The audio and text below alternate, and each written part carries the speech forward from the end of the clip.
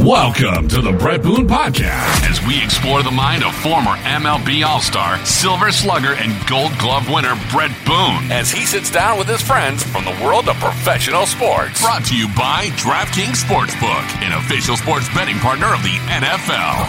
Welcome back to the Boone Podcast as Brett sits down for part 2 of his special podcast with MLB analyst Sean Casey. All right, let's do this. And now, here's your host, Brett Boone. Boston, what's going on? I mean, that's one of your alma maters. I mean, it's the Cubs, Boston, the Yankees. They're never supposed to rebuild, right? We hear that all the time.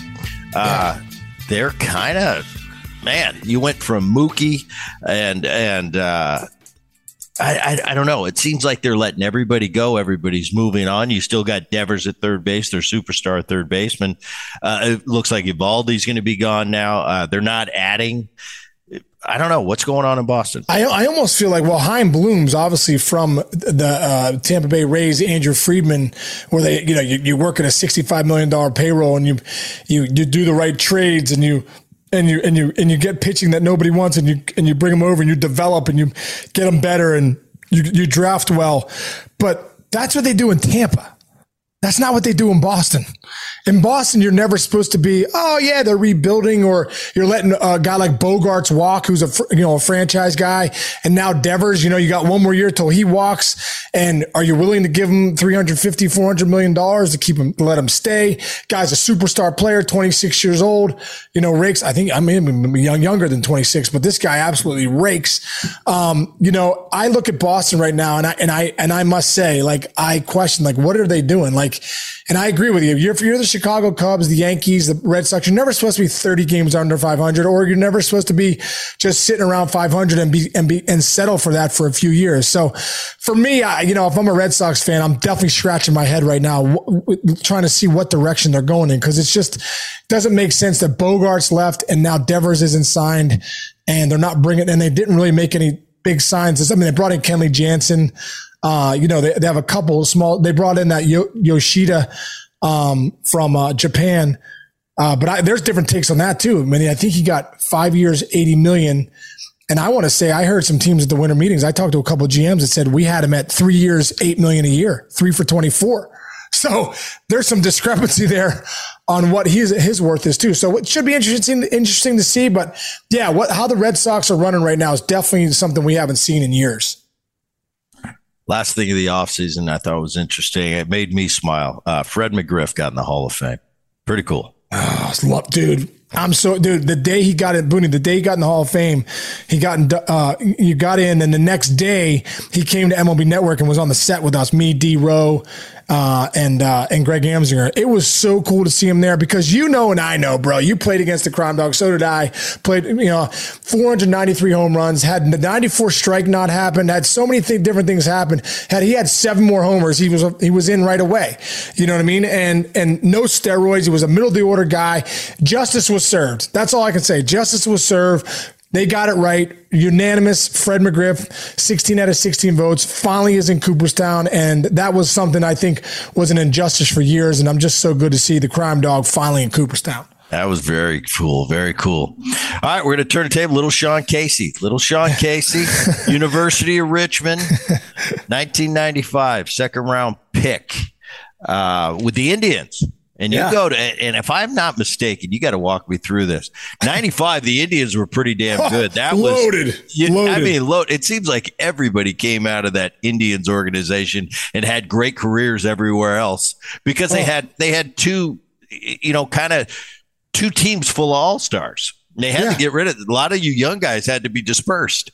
Dude, that offseason, when we got drafted in 95, that offseason, Mark Shapiro was the head of the minor league director at the time. And obviously I felt like Mark Shapiro was 10 steps ahead of everybody else as far as that stuff goes. But we had like a winter development program that year offseason in 95, January.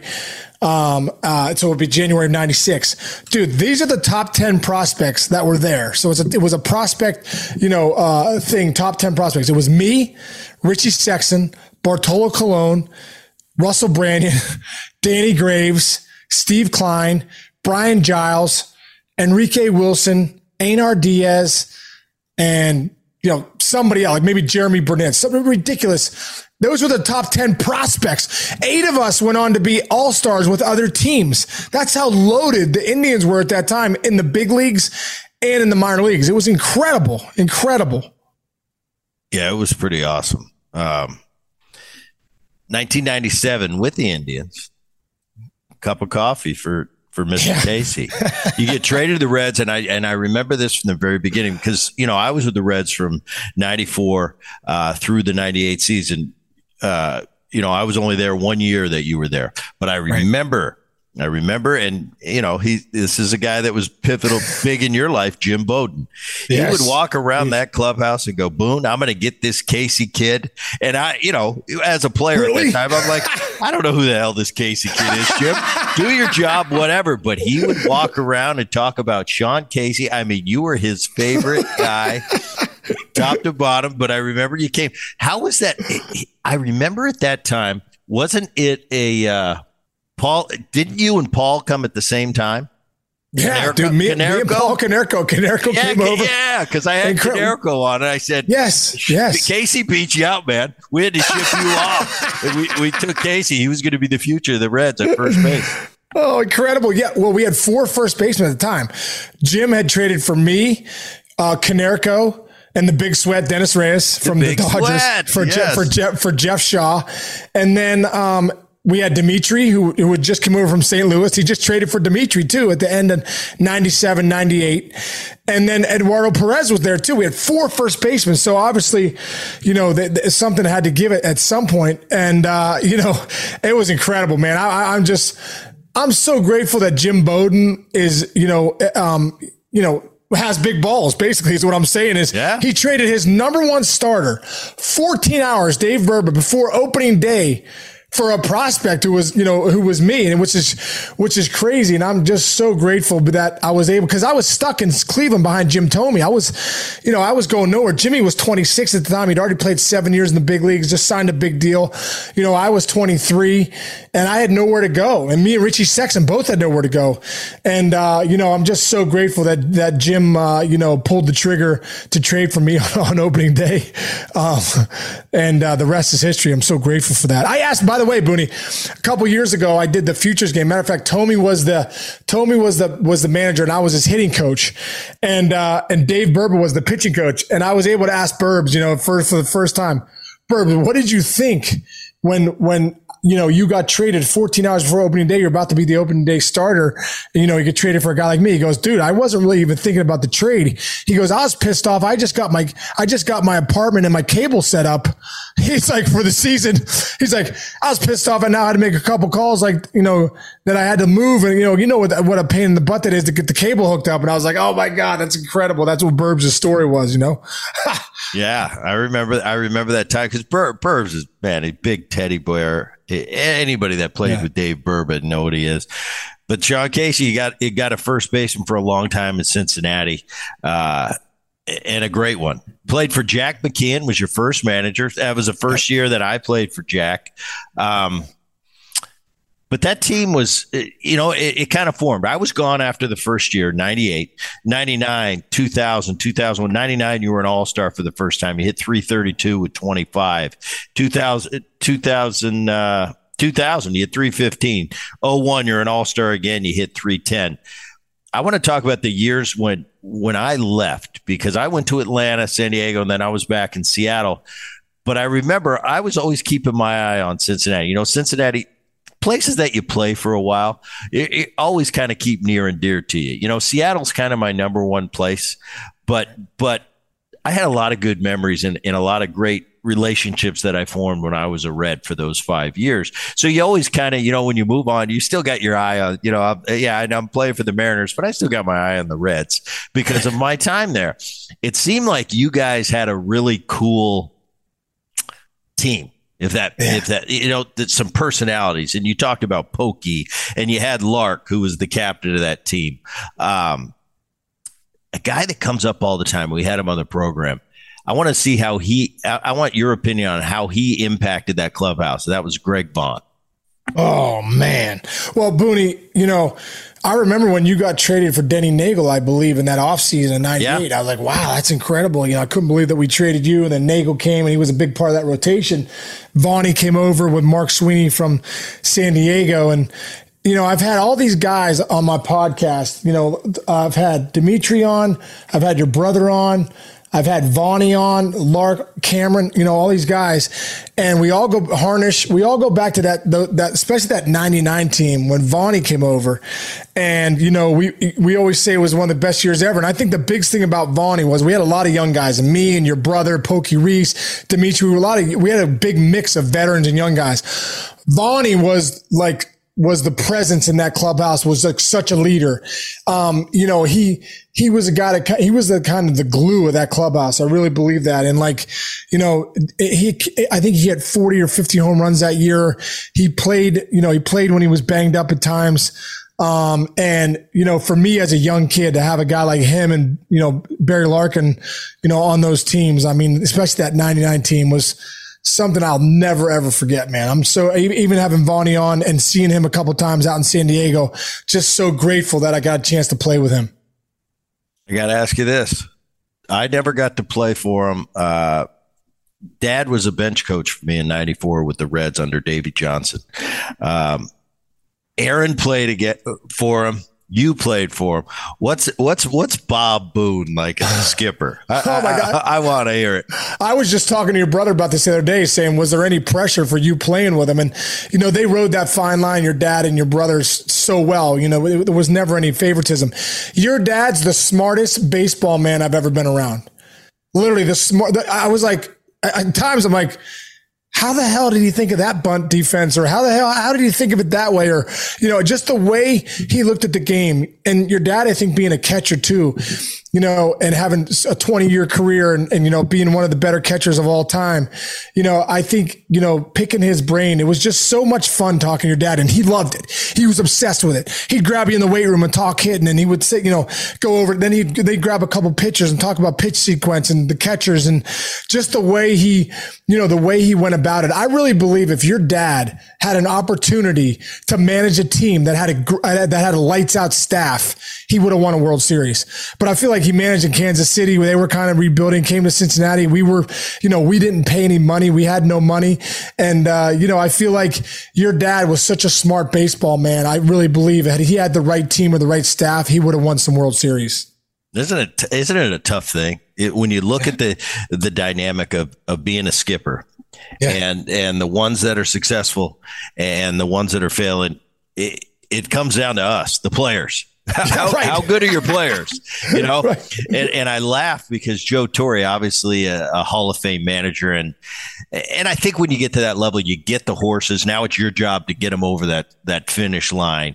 There is an art to being a Hall of Fame manager. There's a combination of managing egos, managing personalities. But I used to laugh because everybody'd say, well, he's a great manager and he stinks. I said, do you see the team that man has right there? Exactly. I said, how great of a manager was Joe Torre when he was in St. Louis? Now we look at Joe Torre, he's in the Hall of Fame. He's got 5 rings. And Joe Torre is probably always a great manager, but you have to have players. You can't just, you're not going to take a AAA ball club and because you're super manager, go win the World Series. It's just not. And I watched that. I think Aaron's done a great job in New York. And I talk to him time to time, and he's a lot. Aaron very well. He's a lot like my dad. They're very like-minded, and they grind, and things bother them. And sometimes I try to talk Aaron off the ledge. Just try to give him an older brother. I don't want to bug him, but at the same time, I want to say, listen, bud, all you can do is prepare as well as you can. You set that lineup, the game starts. It's kind of out of your hands, man. You can make you can make a righty lefty switch at the right time, wrong time, but the computer can do that. Right. I said, your job is getting these guys prepared, put them in positions to give them the best chance to succeed. And once that, I always use the national anthem. Once that anthem's over, man, you just, let's go, guys. Come on, get me to the promised land. And that's all you can do. Yeah.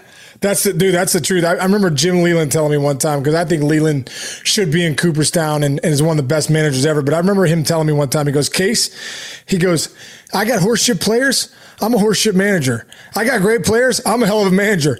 He goes, if I got Barry Bonds hitting third for me, I'm a hell of a manager. If I got Mike Bonds hitting third for me, I'm a horseshit manager. I'm a horseshit manager. He goes, I got Miguel Cabrera hitting third for me. I'm a hell of a manager. He goes, I got Steve Cabrera hitting third for me. I'm a horseshit manager. And it's true.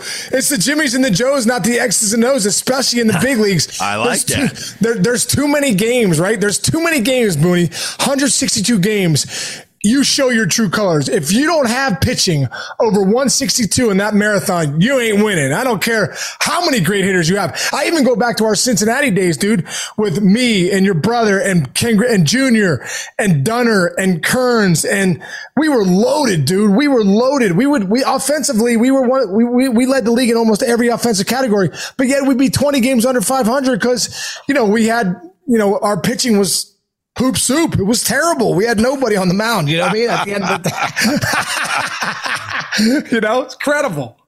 It is amazing. I love that X's and O's one. I'm gonna coin that phrase. Yeah, I love that. It's the truth. It's the truth. You're right though. I played 1 year in Atlanta, 1999. I got a little story for you. And I think we won 100. I don't know. Don't quote me on this. Won 104, 105, something like that. We were a really good team. Ended up going to the World Series, got beat by the Yankees. But I remember my seat in the dugout was right next to Leo Mazzoni. And Leo Mazzoni's, for those of you out there, Leo is the pitching coach for that famous run that the Braves went on in the 90s. And he would rock back and forth in his chair. And I'd always look at him and I go, Leo, you're making me nervous. I'm trying to get a hit there. And I had I always had a good relationship with the pitching coach because they had nothing to say to me. They had no critiques, so me and the pitching coach were always buddy. And I'd say, Leo, how great of a pitching coach. And he used to tell me all the time, he goes, Boone, I'll tell you what. I want to meet the guy that has Maddox, Smoltz, Glavine, and is a horseshit pitching coach. He goes, do you think I'm just magic? He goes, look at these guys. And he was right. Now Leo was a really good pitching coach and he was being a little bit, self-deprecating when saying that. But it is true. You've got the horses. You've got a Maddox, Smoltz, Glavine. Makes your job a little bit easier of being that pitching coach. When you could run those guys out. I remember going into Atlanta and seeing, oh my God. I'm like, we lined up all three. But in the back end, you had Millwood. And you had Steve Avery too. He got Avery and getting hurt, but still, there was some good Jason Marquis. They ended up having like the 4 or 5 stars were legit. It was ridiculous. Going into Atlanta was just a nightmare facing Smoltz, Glavine, and Maddox at the top 3 there. But yeah, if you're right, if you're Leo Mazzoni, you could just put that out there like, hey, this guy's a great pitching coach. Yeah, he also has the Jimmies and the Joes too. Right. Exactly. And those are the days for me, it was USA Today, man. And I just keep one eye open, one eye shut. And I turn to who was pitching because I'd start counting it down. Like 2 weeks, we're playing in Atlanta. And I just want to know who's going to be pitching that, and it was that every 5th day. And man, I'd look at that USA Today and I'd be like, I'd get to the time that we were going to be playing them. And I'm like, Maddox, Smoltz, Glavine again. How do I not miss them? It's unbelievable. So true. So true. 2004. You're an all-star again. You hit 324. You hit 320 or 312 and 05. And then you move on to Pittsburgh and Jimmy Leland. What was that like for you with all the relationships and that city of Cincinnati, especially? They loved Sean Casey. You were the mayor there. To have to pick up and leave that franchise, was it tough for you being there from 98 and after 05, you're headed to Pittsburgh? I was devastated, to tell you the truth. I mean, obviously I know now in life that things works out the way it's supposed to work out. The ups and the downs, people will say, hey, listen, would you trade that thing that happened? And if you say, yeah, then you say, okay, well, you have to trade the next 10 years of things that have happened too. Okay, no, I wouldn't trade, things that you think are bad at the time. I always thought I would play in Cincinnati my whole career. I love the fans there. I love the teammates. We had just bought a house, kiss of death, just bought a house. I'm like, we probably shouldn't do this, bam, next thing you know, we're traded. But, a couple things here, Boone, like I was devastated initially, but also I was also like fulfilling a dream too, because I was a huge Pirate fan growing up and all I ever wanted to do was play for the Pirates. So to be able to play in Pittsburgh for that 1 year was incredible for me. And in that same season, I get traded from the Pirates, who were the worst team, and we were the worst team in baseball at the time, to the best team in baseball at the time, with Leland being the manager in Detroit. It was just incredible. So it was such a big swing for me. It was really almost like an adult, childhood experience. Being in the big leagues with the Pirates was that really excited, dream come true. And then playing in the big leagues with the Tigers, getting traded to play with Leland and having those guys like Van Slyke and McClendon, Lamont. It was like, it was like Pittsburgh, Pittsburgh of the East or something like that. It was incredible. So, that year initially it was tough getting traded from Cincinnati. I'm not going to lie to you. But being with the Pirates and being home, seeing my parents come to the games every day, which was really cool. A lot of friends came, and then get traded to Detroit and playing in the World Series in 2006 for me was literally a dream come true. Isn't it amazing? The World Series, I got to play in one, I lost. How fleeting it is and how tough it is I do have an appreciation every year when whoever wins the World Series. I just kind of look on I watch the TV coverage and I say, I hope you appreciate this, because man, it's hard. We've both played a long time. We both played with a lot of great players that never had that opportunity. Just speak of the World Series and how special and how tough it is to win one. Oh man! Even though we never won one, either one of us. Dude, just to get there though, you have an American League, or who'd you go with? With the Braves in that 99. With the Braves, yeah. So you have an NL championship ring. I have an AL championship ring that I cherish. But I love how you said that, because, dude, it's so hard to get there. As I look back at my career, I'm like, I am so great. When I got to the World Series in 2006, it was my 9th year in the big leagues. I didn't think I was going to get there. I'm like, my time is running out. Like, I haven't even been to the postseason, let alone the World Series. Right. I haven't even been to the postseason yet, which is crazy. And I remember grabbing Verlander when we got to the World Series in 2006. It was Verlander's rookie year, him and Curtis Granderson. I grabbed both those guys and I said, hey, listen, I pulled them aside. I say, listen, do not take this for granted. This is my 9th year in the big leagues. I've never been to the postseason. This is your rookie year. You think this just happens every year. It doesn't. Like, it is not easy to get here. And I remember that conversation, but also Boone, and I know you probably did too, because it was your 6th year in the big leagues. When you made it, for me, it was like when I was sitting there at game 1 in Detroit and they announced the starting lineup and I was announced, hitting in that lineup, bro. I knew what it was all about. I knew how special it was. I was like, I am going to cherish every single moment of this, because I may never be here again. This is absolutely incredible. And, for me, bro, having a couple moments. I remember getting a hit in game 2. We were down 1-0 to the Cardinals, getting a hit in game 2 to put us up 3-0 in game 2. And the crowd going as pandemonium as I've ever felt in my life. And my soul was spinning at the time. It was incredible. We won that game. We went to St. Louis. I hit a home run in game 4 and game 5. And I remember coming home after game 4. We lost the game, but it didn't matter at that point, just because it was just, like I said, it was the dream within the dream to get to the big leagues. Then you have the dream of being in the World Series and you're homering in the World Series. I remember hugging my dad after the game in the hotel. It was just such a embrace with him. And we both started to cry. Like, can you believe this stuff is happening? Like, we're at the World Series, the mecca of this game, homering and rounding the bases. And, it just brings you back to when you're a kid in the backyard and, hey, Sean Casey, homers in the World Series. I know you had those moments, Boone. We were like, oh, Brett Boone, homers in the World Series. It's incredible to look back on. It is cool. It is cool. I just have I played so many games at Yankee Stadium throughout my career. It was one of my favorite places to play. But I do remember that 99 series. You know how we used to go out before the game and stretch out on the line, about 15 minutes before we hit the field. And I remember running my sprints. Case, it was game 3. I think it was game 3. Yeah, it was game 3. And I remember running my sprints.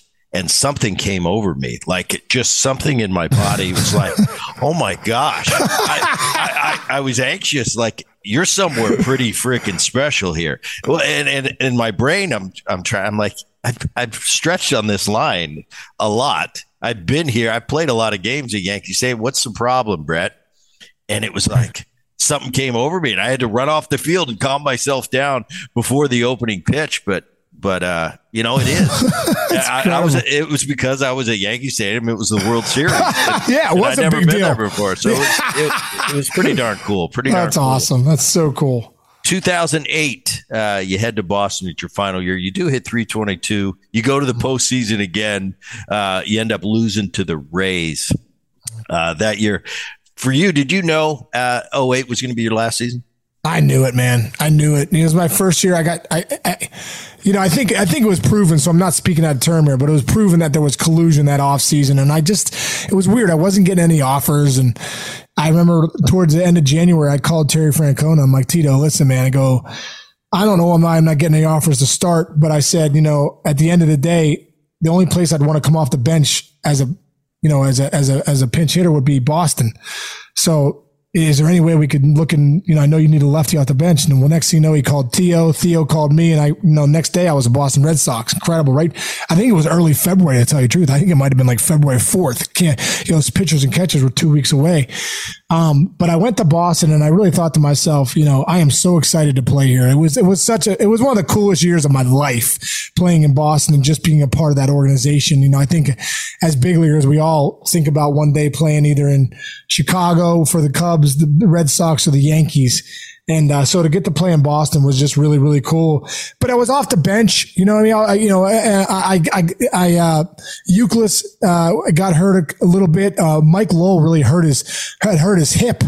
Had to have hip surgery. So I got over 200 some at bats. And, I tell you what, Boone, I'm not going to lie to you when I say I came in as a 301 hitter career as a starter.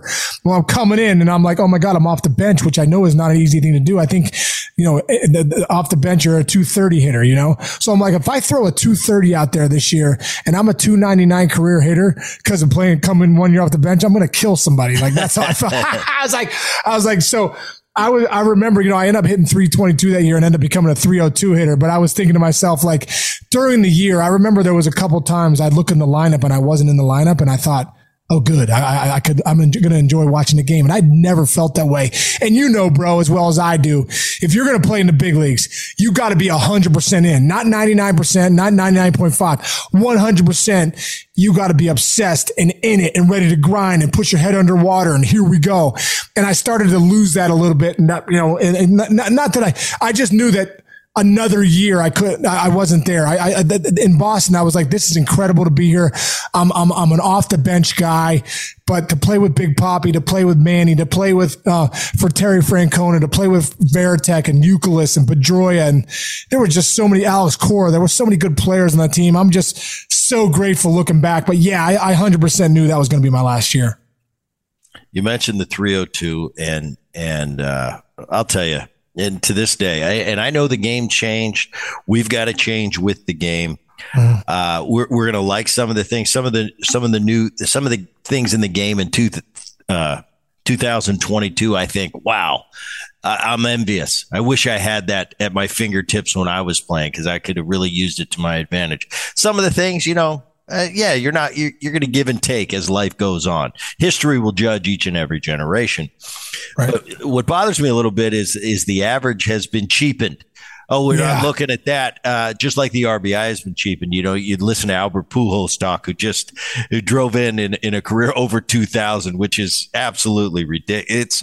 It's mind numbing to think that he drove in that many runs. But when I look at the 300 hitters, I hit 300 a few times in the big leagues, but I try to explain to people. I said, it's one thing to hit 300 a few times. Do you realize how hard it is to hit 300 as a career? And I really have a high, I really look at a 300. I got a lot of respect for that because I know how hard it is. And you've got to be a great, great hitter to hit 300. There's not too many of them. Like I said, let alone for a year here and there, but for a career, pretty darn special. What is your take on that, Chief? Because I look at it this way, Sean. Yeah, on-base percentage is a big part of the game today. I get that. But in the ninth inning with the game on the line, with the base open, that closer on the mound, he's not going to walk you. You're not going to on-base your percentage yourself to the victory there. I need a guy. I want a guy, and I'd prefer that he has a 3 in front of his average because he's the only guy that's got a chance off the great closer. The great closers aren't going to walk you. They're not going to walk you. You can't be looking for a walk in the ninth inning off the great one. Right. So I just think 300 is 300, and it's still sacred to me. Boone, I love that. I can't. Listen. You played the game, dude. You know how hard it is to hit 300 1 year, 2 years, 3 years. You know, I pride myself that I was a career 300 hitter in the big leagues. And when it gets cheap and like, well, you know, it's more on base percentage, and I go, okay. So go look at the teams even recently, the guys that are winning the World Series. You know, the top to bottom, even like the Astros. Go back to the Royals. Go back to these teams, the Dodgers, the Braves. Okay. There's a lot of 300 hitters in those lineups or close to it. Nowadays, a 280 is probably a 300 hitter. You know what I mean? Back in our day. So 280, 300, 310. Okay. At the end of the day, what that number shows me is that you hit good pitching. Your 300 hitters hit good pitching. So at the end of the day, I think you don't want to, as a closer, I'm not the guy you want to see. You want to see a punch out guy. You know, you want to see a guy that's going to hit 40 home runs, going to hit you 220. You don't want to see me at the end of the day because I'm going to put a bat together. I'm going to put the barrel on the ball. I'm going to hit the ball hard somewhere. I'm going to give you a fight. You know what I mean? And I always think too, like we get so caught up in home runs too. Well, my whole point is this: when are you hitting home runs?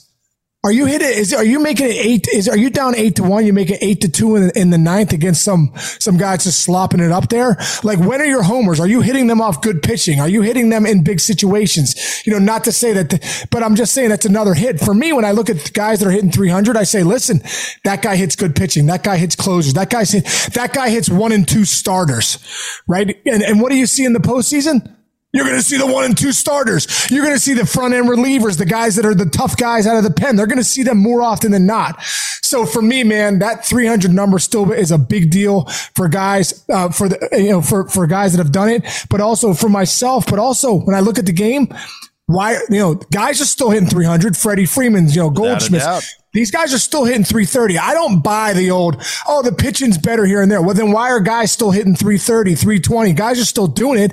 It's just, I think the approach is different nowadays too, with a lot of the younger guys, how they're brought up in the showcases and stuff like that with this, hey man, launch angle, get the ball out of the ballpark. All outs aren't created equal. I'm like, dude, 200 punch outs. Hey, I remember Mike Schmidt coming to the network, and you'll appreciate this, a few years ago. And I did an interview with him one-on-one, and I asked him about striking out. You remember how booed he was in Philadelphia for striking out. Yeah. I think the most he ever struck out was 160. Now Dansby Swanson's striking out 187, 200 times, and no one's saying anything. So the game's definitely changed, but I don't buy that the average doesn't matter because you're right, Booney. At the end of the day, when the closer comes in with second and third, he's not walking anybody. You're not going to be a good on-base guy. You got to actually hit that guy. Yeah, and you make a good point. There's less guys hitting 300, but the great ones still hit 300. Still do. They exactly. Still. I think what has changed in recent times is the difference. In our generation, it was the guys. We had the Tony Gwynns that were hitting 340, but there was another level, the 330 and the 320, and then the 300 hitter, and then you go to the 280, then you had the 250. In our day, if you hit 220, you get sent down. You're not. I'll in the tell you what, you don't have a uni in your locker anymore. Yeah, you don't have like Gallo just hit 167, got a $12 million deal. Oh my gosh! Don't give me go. Don't give me go. No. It's tough to watch. Incredible. It's tough to watch. Yeah, it's just I don't know. I'm with you. You know, it cracks me up when they say, "Oh, the pitching's so much better." Oh, so the first time in the history of the world that the hitters didn't improve with the pitchers, just the pitchers got better, but the hitters suck, right? Is that what you're saying? Yeah, it's so true. It's so silly. So true. 2010, you get the call. Reds Hall of Fame. What's that call like? I know that's your place, man. That's your place. Incredible, man. Incredible. Because for me, obviously, you know, I was thankful I was on the Cooperstown ballot, as I'm sure you were, because I know that takes a vote too, and you have to have numbers to get on there. So I was grateful for that. But I knew I wasn't going to Cooperstown. But to go into the Cincinnati Reds Hall of Fame, where there's so many incredible players that are in that Hall of Fame. I think there's only 75 to 80 guys in it. But when you start going down the list of like Johnny Bench and your Joe Morgans and Ted Kluszewski's and you know, Doggy Perez and Dave Concepcion and Lark and Griffey Jr. And there's some Dunner. There's some heavy hitters in that. Tom Seaver in that Hall of Fame. So when I got that call, man, you know, that was my Cooperstown. And I look back at that going in, getting inducted in 2012. And I'm just so grateful, Boone. Like you said earlier in the show, just, you know, there's a lot of humble pie when you're done playing, looking back. I'm just so grateful for my life, so grateful for the game of baseball that someone actually invented it, and so grateful for the city of Cincinnati in those years going, representing them in all-star games, representing them on and off the field. You know, my first two sons were born there. And I'm just that for me, the Cincinnati Reds Hall of Fame, you know, was a cherry on top of a wonderful life in baseball. Mayor's office. Tell me about it. Tell the fans about it. Where can they check you out? How often can they check you out? Yeah, thanks, tell me all about it.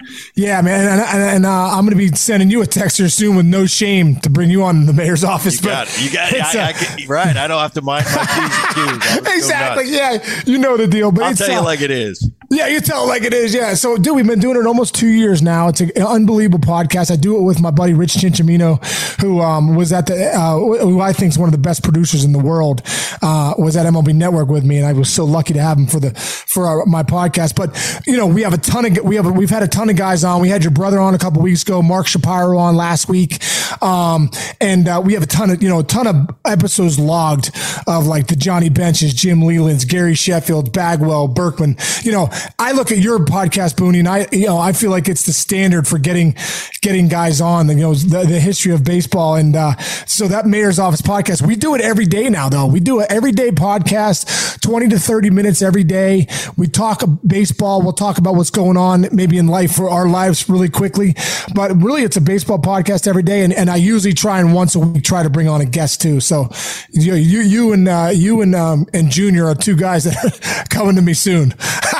Very cool. We'll have fun with it. Yeah. You know, and we talked a little bit earlier about, you know, both of us are asking, well, how's your podcast going? Yeah. You know, it is. It's a unique little niche that you carve out, and it is fun as you go on. You know, for me, you've been at the network for a while now, so you've been on that side of the mic for a while. This has kind of been, you know, my maiden voyage and learning this side of the microphone, interviewing you versus having that microphone in my face getting interviewed, which we do our whole career, and it's very simple.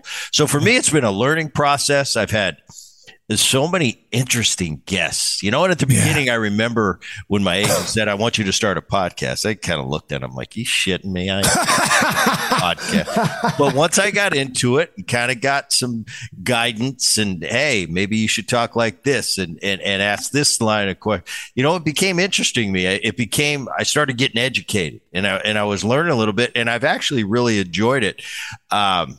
Interesting guests, you know, some guys that you know how it is, Sean, you'll have a guest coming up and hey, what do you think? Well, I don't know how that's going to go. It might go good. And then all of a sudden you come out of a podcast and go, wow, that was amazing. And then I'll get so excited for a guest, and I'll finish the podcast and I'll get a call. Hey, how was it? And it was it was okay. You know? Yeah, it's decent. Yeah. So you never know what's coming. Who's been one of your most unique guests? Oh man, you know, that's a tough question. I understand because there's so many. No, that's a good one though. You know who pops right into my head? I like to always, say stuff that pops. Steve Blass. Steve Blass. Oh. I mean, is such an interesting character, to say the least. His personality is just such a funny guy. But bro, the stories that Steve Blass was telling about his one-on-ones, going head to head with Willie Mays, just going down the road, being with Clemente. He did the eulogy at Clemente's funeral, so that when I was, and I had him at my house because he lives here in Pittsburgh. So we did it like with a one mic on my couch. So Steve Blass, the guy that pops into my head, like, wow, what a unique, journey that he's had. Carlos Pena is another guy that I had on that his story was incredible. How his family moved from Dominican when he was like 14 or 15. They lived upstairs in his family's his uncle's basement. I mean, not in the attic for a long time. And it's really cool. Like when you start to hear those stories, I know Boone too, like guys that you feel like or guys you feel like you're buddies with, when you interview them on your podcast, like, man, I never knew that. That's really cool. Like, so that's one of the things I've enjoyed the most about it. Like really getting to know my buddies in a different way because you have to do research on them and really, have them talk in a more in-depth way. Sean Casey, it's been a pleasure. It's been a pleasure, man. Awesome. Great career. Check him out on the network. Check him out on the Mayor's Office podcast, wherever you get your podcast. Man, this was a lot of fun. Great catching up with you. Looking forward to coming on the Mayor's Office, giving you some decent stories. Decent. I don't know if I'm that entertaining. Yeah, you are, buddy. Yeah, you are. And as we do each and every Boone podcast, at the end of the podcast, as we kick it back to the voice of the podcast, that voice is Dan Levy. Dan? All right, Brett, that's going to do it for the Brett Boone Podcast. My name is Dan Levy, the technical director and producer and the voice of the Boone Podcast. EP executive producer, Rich Herrera. Digital content gets done by Liz Landry. Please share the Boone Podcast with neighbors and friends. Make sure you subscribe to the Boone Podcast so you never miss an episode of the show. And while you're at it, give it a 5-star rating and share your feelings about the Boone Podcast by leaving a review on whatever platform you listen to the show. To follow Brett Boone on social media, he is @TheBoone29. You can follow me on Bass on Air, BASS on Air. And for all of us here on the Boone Podcast, I'm Dan Levy. Thanks for listening. We'll see you soon. Take care.